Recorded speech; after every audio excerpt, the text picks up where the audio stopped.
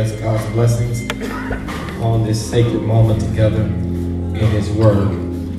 Most gracious and eternal Father, we come before your presence tonight with our heads bowed in humble submission, our hearts lifted to you, and our lips filled with praise. Thank you for this day, and thank you for these shared moments together in worship. We reverence you as our God, and as you have made us and not we ourselves. We pray now for your presence and your power in this preaching moment. Grant us now the anointing that makes preaching easy.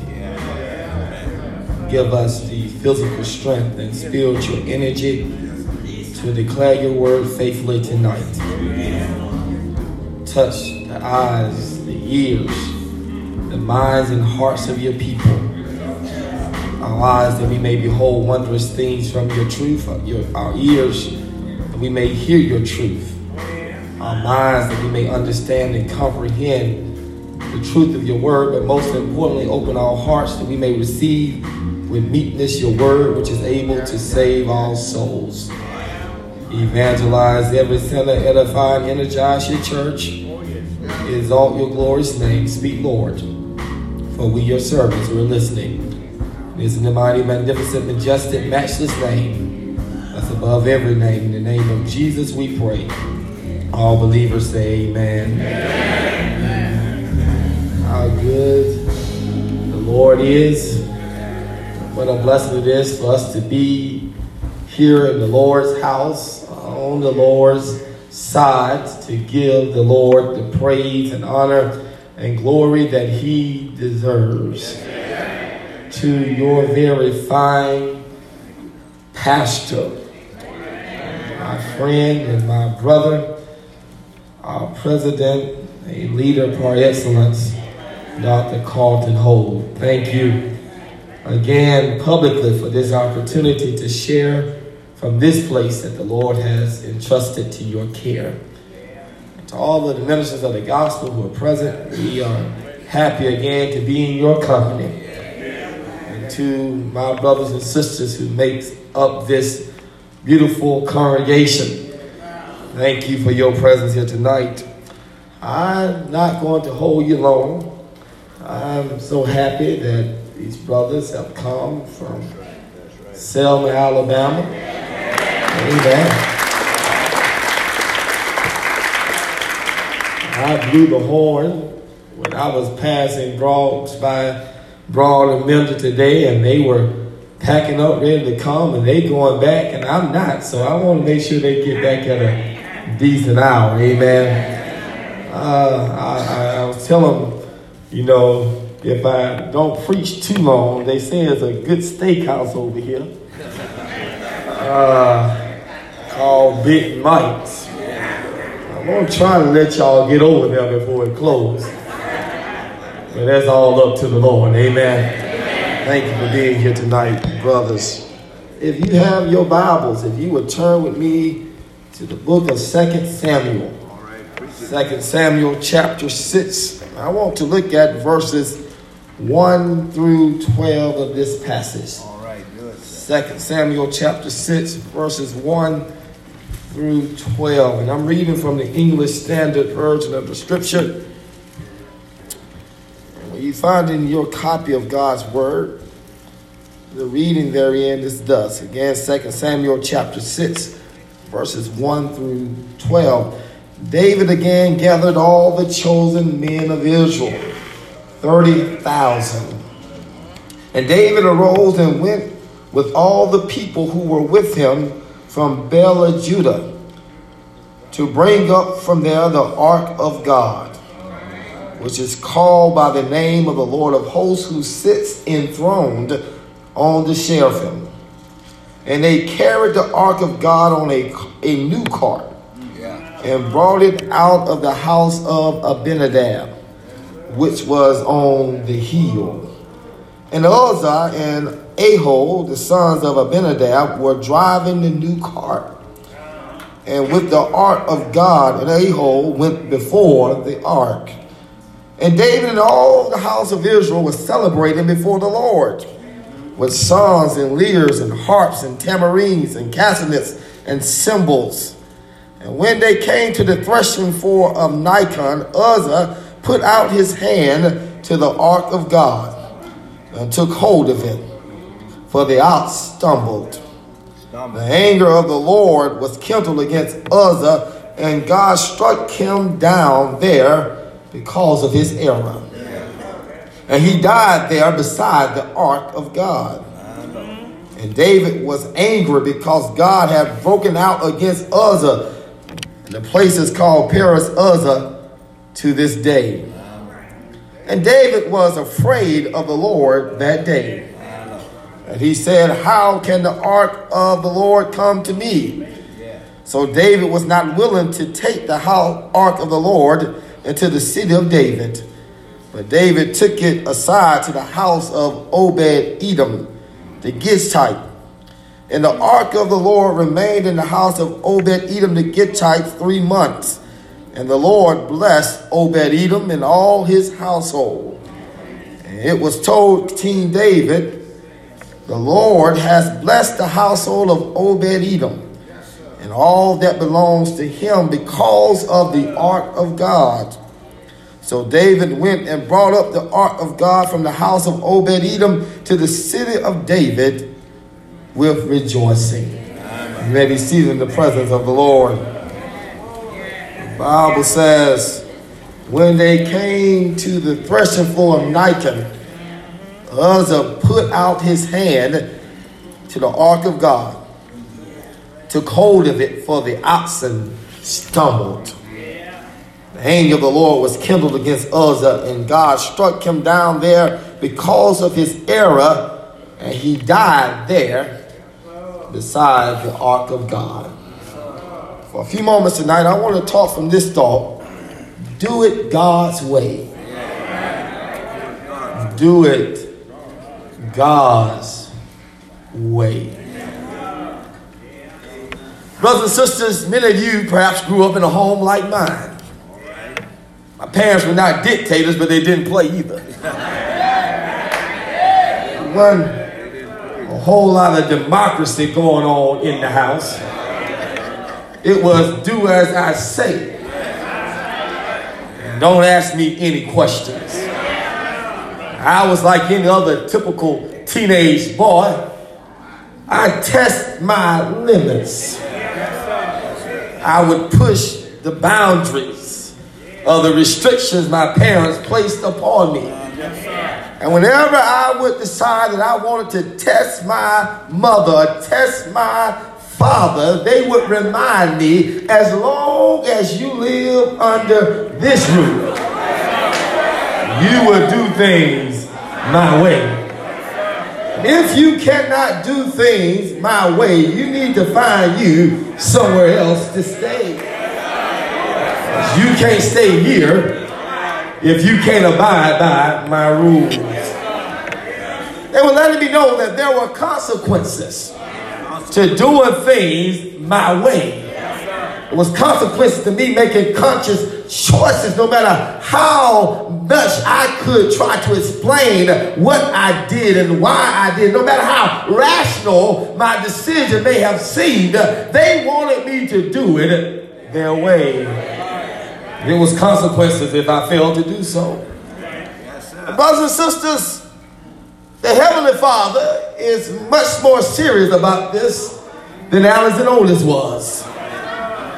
He is very particular about how he wants things done.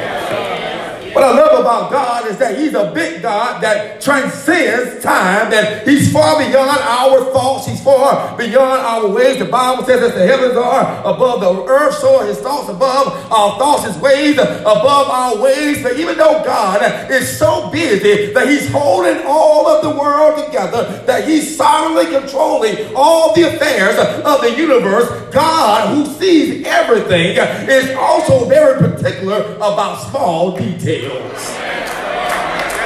Because he won't say it's done a certain way. This is why Paul tells the church at Corinth, whatever you do, Make sure you do it decent and in order. Because things that you may overlook and things that you may think are not a big deal are really a big deal to God, because for God, the details matter. So, brothers and sisters, it may be a good idea, but that does not make it a God idea. It can be good stuff, but it does not make it God-ordained stuff. And you and I must make up our mind that we're going to live our lives to respect the holiness of God and strive on a daily basis to try to do things God's way. Because this text shows us tonight that if you decide you want to test God, God will remind you who's really in control.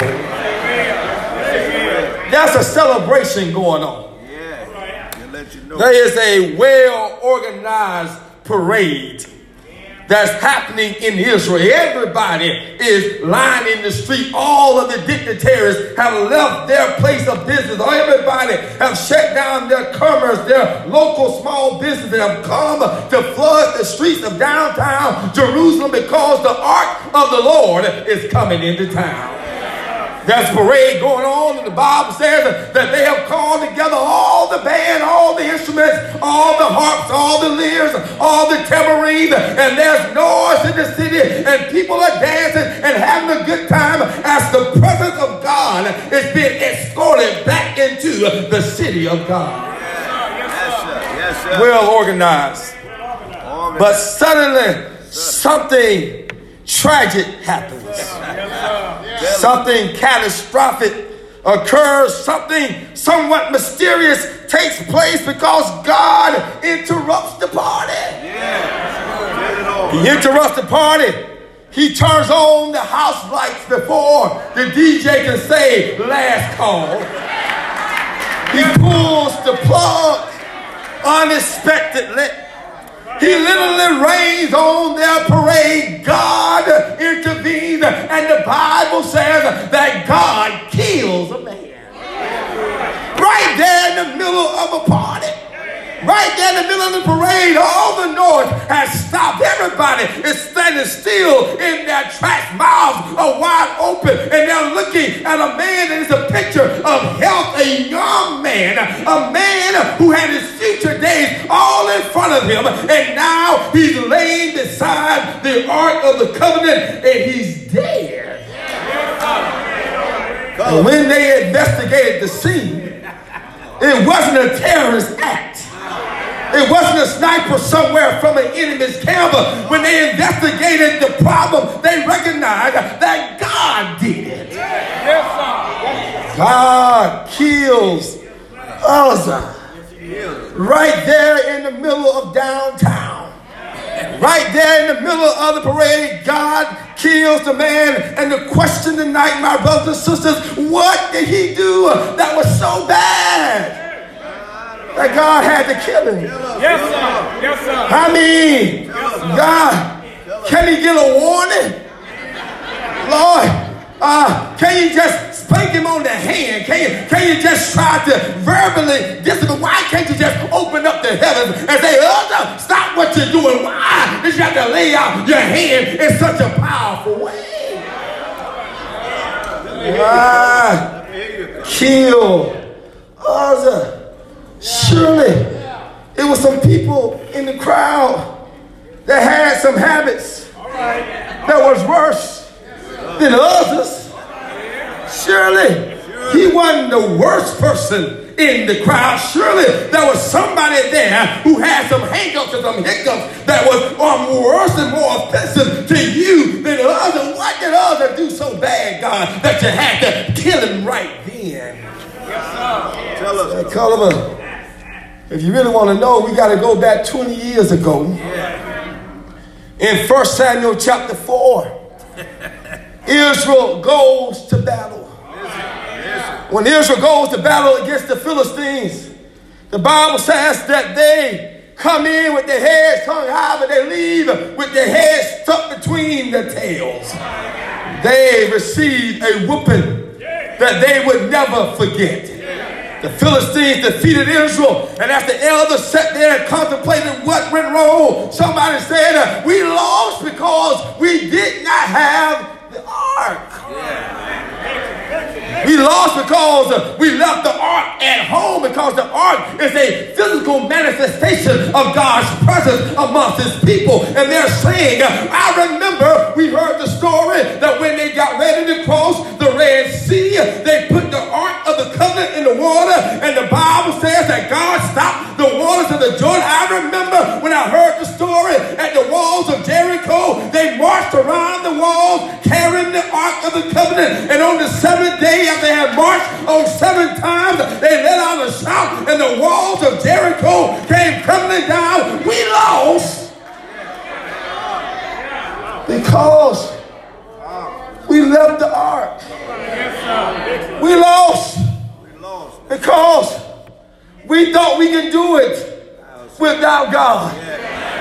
We lost because we were depending on our military might and our strategic planning, and we thought that with our military generals and the organized plan that they had, we could win, and we left God's presence at home. Let me just stop here and say something to you, Greater First and friends. Believe me, this when you try to go out on your day-to-day journey, trying to do things under your own power, and you don't pause and ask the Lord to go with you, to be beside you, to enable you, somewhere down the line, you're going to suffer a massive defeat, because there are certain things God won't allow you to do without his help.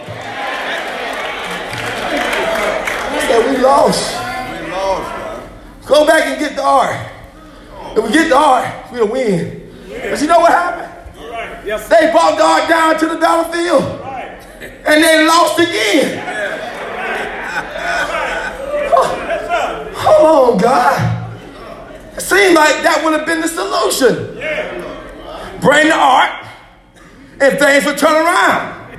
Remember God, and God will remember you. And God said, Culliver, have you lost your mind? Do you think that I'm so naive that I can be manipulated, that you can just rub me and call on me when you need me, and think that just because you remember to say, hey, God, will you help me, that I got to show up and do your bidding? Who you think you are? I want to tell you something. God is sick of us trying to manipulate him. God is sick of us trying to play church with him. God is sick of us trying to use him as a spare tire. God is sick of us trying to just call on him and ask God to do something for us when we aren't doing anything for him. The problem in Israel was not that they left the presence at the camp with the ark. The problem was they were not respecting God, and they were following after idol gods. God says, you can go through your routine. You can go through your order of service.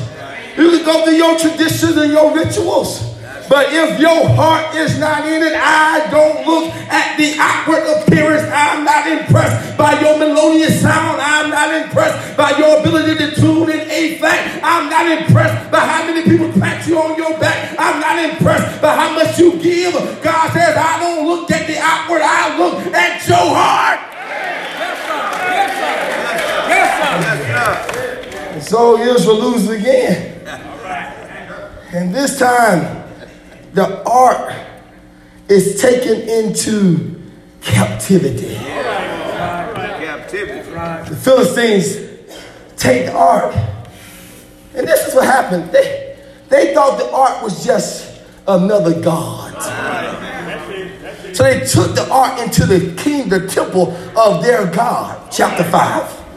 And the Bible says that when they placed them next to dragon, which was their God, they left them there overnight. And when they came back to check on it, dragon was face down before the ark of the covenant.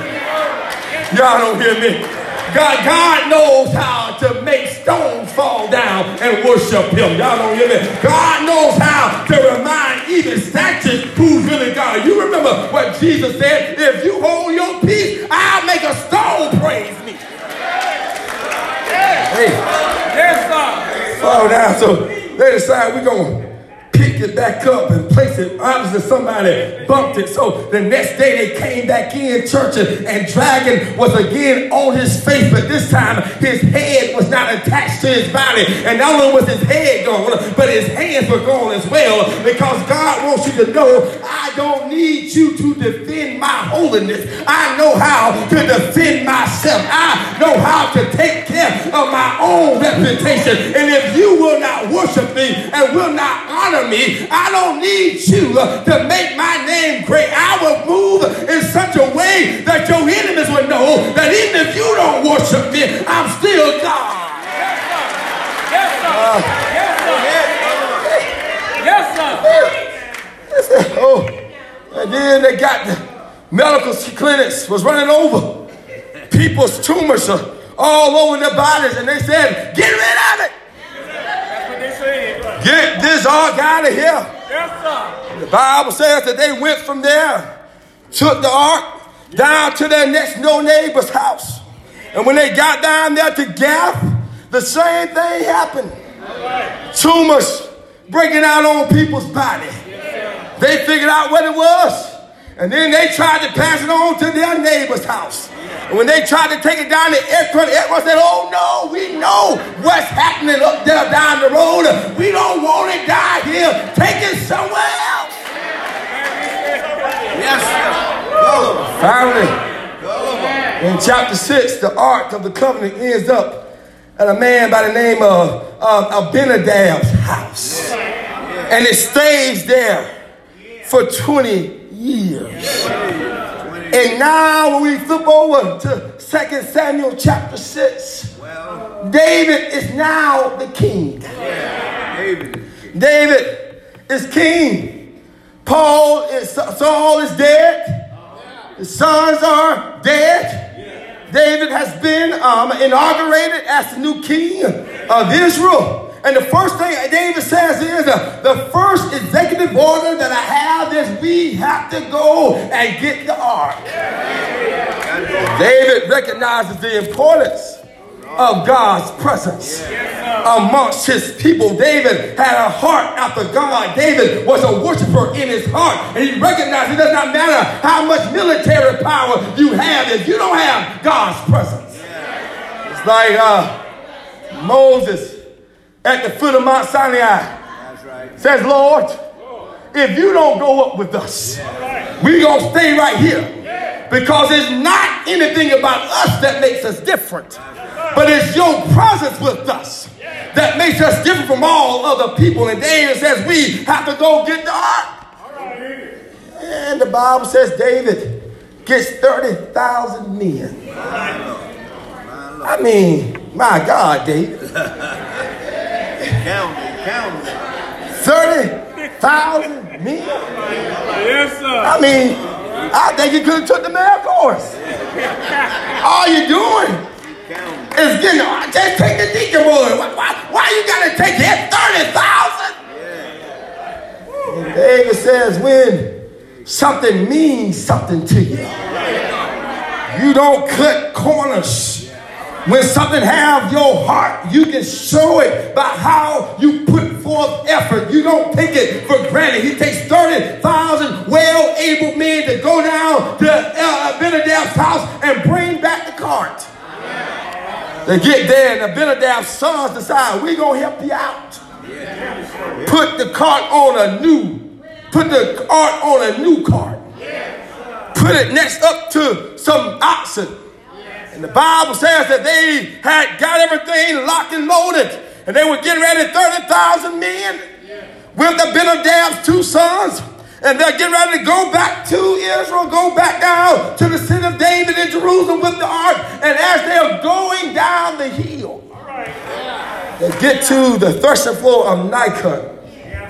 And the Bible says that the ark begins to stumble.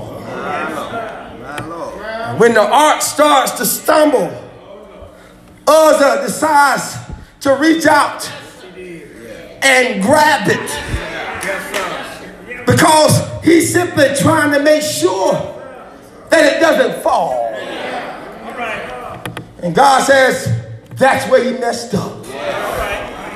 says what's going on in this text is that over the course of these 20 years, Israel have lost its reverence for holy things. And Israel have forgotten that you can't mishandle what's holy. Preach, I'm trying my best. Israel has forgotten that when you're dealing with holy stuff, even though you're unholy, and even though you are sinful, and even though you are broken and finite, there's a certain way you have to handle holy stuff. That's right. Let me say this, church. What we have done is we've lost our reverence for God and holy things. It was once upon a time that you just didn't do certain things in church. It was once upon a time that you just had a proper reverence when you came in God's house. It was once upon a time that there were certain things you didn't say when you crossed over on this holy ground. It was certain things that you would hold your peace. It was certain things you knew. Don't touch God's anointed, nor do his prophet any harm. There were certain things we had reverence for. But now we got a little educated. And now we can drive a couple of luxury vehicles. And we got a few dollars in the bank. And we can go shopping at Macy's and Belts and Dillard's and get what we want every now and then. We've got beside ourselves. And as we've gotten beside ourselves, we've lost our reverence for God. And we have started to mishandle holy things. I says, when you decide that you don't want to have proper reverence for what I call holy, I have to make an example for you. I have to make us an example so that Israel will recognize who I am and recognize that you don't play with me. I'm God, I'm holy, and when you deal with the things that belong to me, you have to reverence them because I said they're holy. Come here. Yes, sir. Let me get a little bit closer to you. Things are holy because God said they're holy. I'm going to say it again. Back up so you missed it. Things are holy because God called them holy. You know, certain things that you may not pay any attention to. Yes, sir. I know it's certain people that occupy certain places, and everything they do is not holy. But you better be careful how you deal with them. Y'all don't hear me.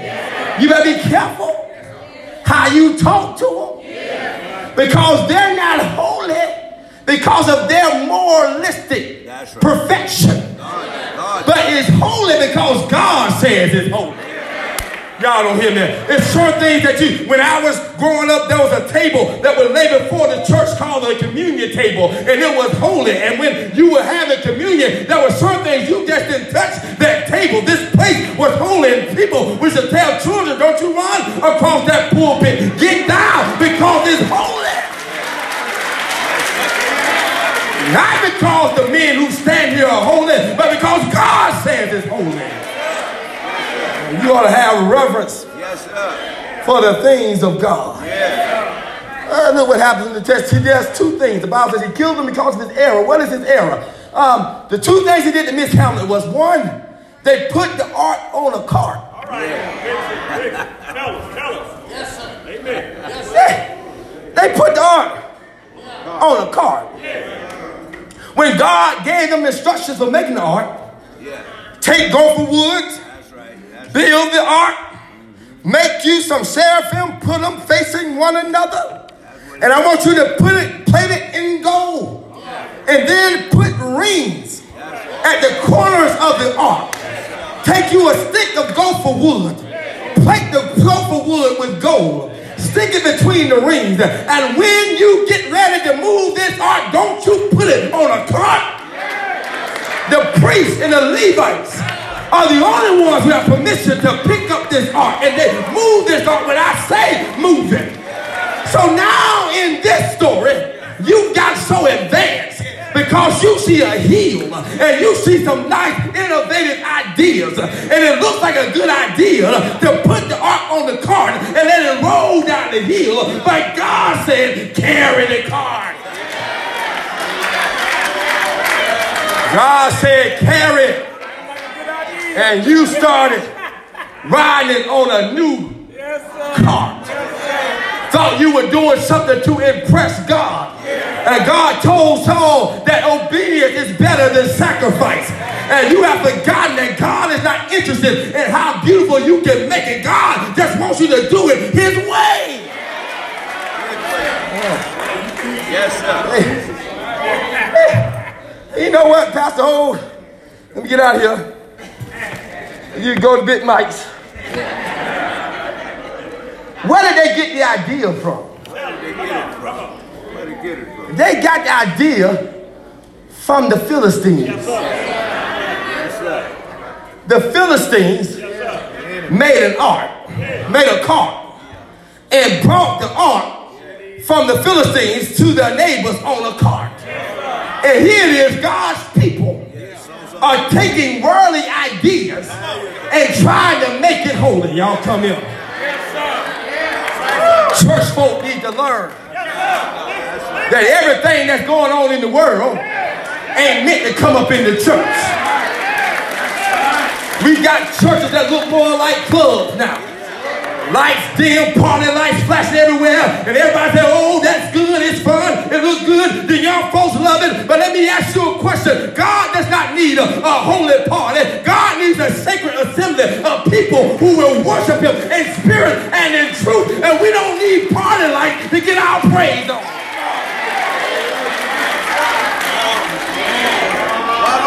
It looks good, but it does not mean it's good. Some of the songs we sing now come straight from the DJ and a studio beat.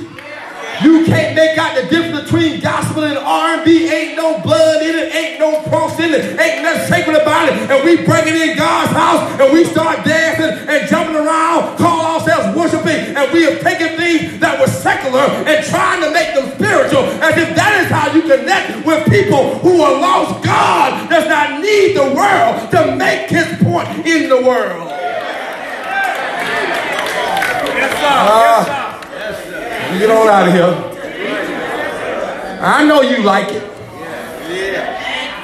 but you don't do it your way. You do it God's way. And not only that, the last thing is, it was on the cart. All right. And then Uzzah touched it. He touched it. And listen to this. Notice the domino effect. It was on the cart. All right. And evidently, the cart hit a rocky road. All right. It wasn't supposed to be on the cart anyway. The cart hit a rocky road. The cart started shaking.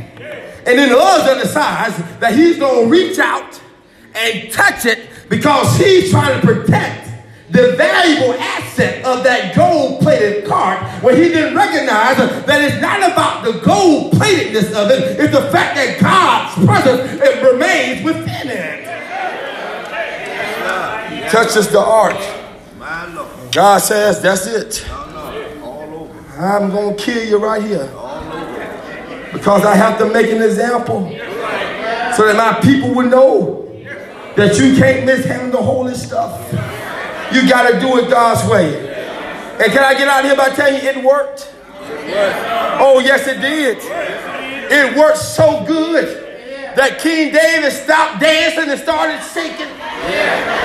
It worked so good that he lost his step and he just started trembling. The king got so afraid that he said, don't bring it down here. Yes, sir. Because he now has a fear of God. And he's so fearful of it, he says, don't bring the ark into the city of David. And they leave it in a man by the name of Obed-Edom's house. Obed-Edom left it at his house. And the Bible says, and Obed-Edom set it up in his house. And the word got out to David that everything that was wrong in Obed-Edom's house, then got straightened out. Y'all don't hear me? The word got out to David, and all of a sudden, Obed-Edom and the missus is getting along better. Y'all don't hear me? It got out that all of a sudden them children that start behaving themselves. It's got out that not only that financial blessings are coming on that house, and David says, hold on. Maybe the problem wasn't God. Maybe the problem was in Uzzah. Maybe it wasn't God just trying to hurt Uzzah. Maybe Uzzah just did something that made God angry, because he recognizes that when you handle holy things the right way and you do it God's way, blessings are on the way. So David says, y'all go down to Obed-Edom's house. Tell Obed-Edom I want that ark in my city, because I got some things in my city that ain't right. And if the ark is straightened out your house, I believe if I would give God proper reverence and give God proper holiness, then blessings will come to my house. I just believe that if God is blessing you because of how you respect him, if I will bring God home with me, God will start blessing my house too. Can I tell you something new, greater? It ain't no secret what God can do. What he's done for others, he will do the same thing for you if you take him home and you respect his presence. Oh, David says, tell him, Culliver, on your way back to Selma, that if you do it God's way, God knows how to turn things around. If you do it God's way, God knows how to make those rain clouds roll away.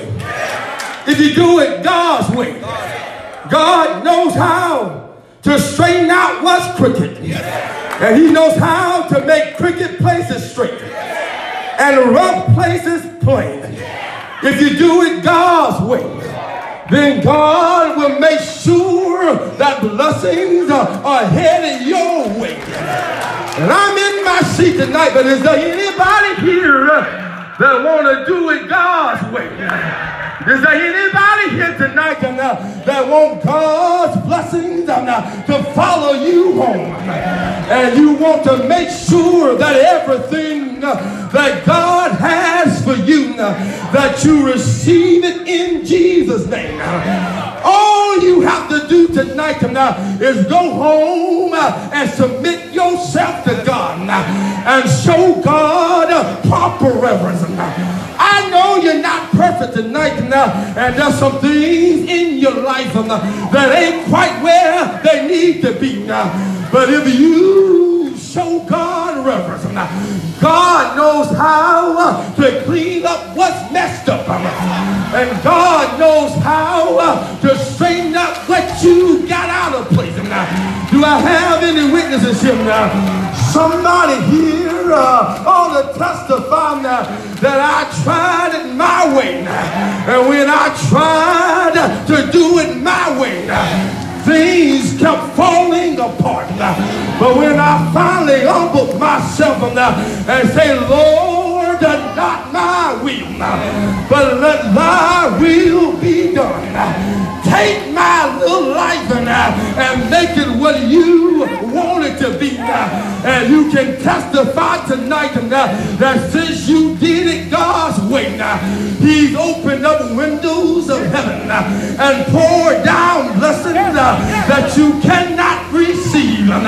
When you did it God's way, he knows how to kick it and press it down, shake it together, run it over, and cause your enemies to start feeding you.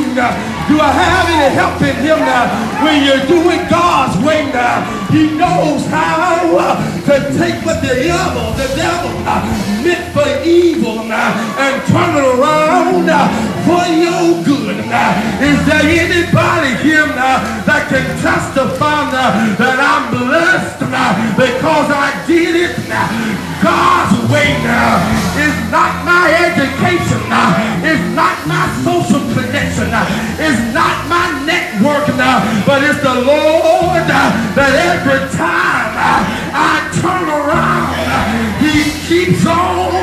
blessing me over and over again.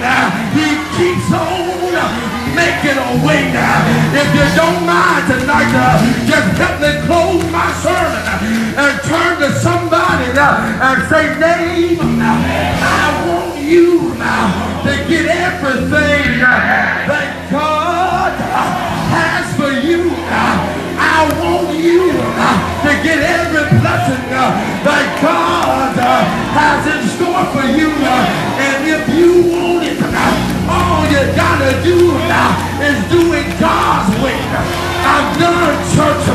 Pray the Lord bless you real good. But before I close, I gotta talk about Jesus. I'm so glad that he did it God's way. There was a crowd that tried to make him king, but he snuck out because he did it God's way. Satan met him in the wilderness and tried to give him 3 shortcuts. But he said, devil, you are a liar. I'm going to do it God's way. The crowd came looking for more bread. And Jesus said, I'm not the bread man, but I am the bread of life. Eat me and you will live. He did it God's way. And one Friday, he was in the garden praying the 4 days, saying, Lord, if it's possible, let this cup pass from me, but not my will. Let your will be done. Is there anybody here that's glad tonight that the Savior did it God's way? He took his cross, took down the Villa Della Rosa, went on a hill called Calvary. They hung him high, they stretched him wide, and he died on the cross. But because he did it God's way, he stayed there all night Friday, and because he did it God's way, he stayed there all day Saturday. But early, hallelujah, early, bless his name, early Sunday morning, he got up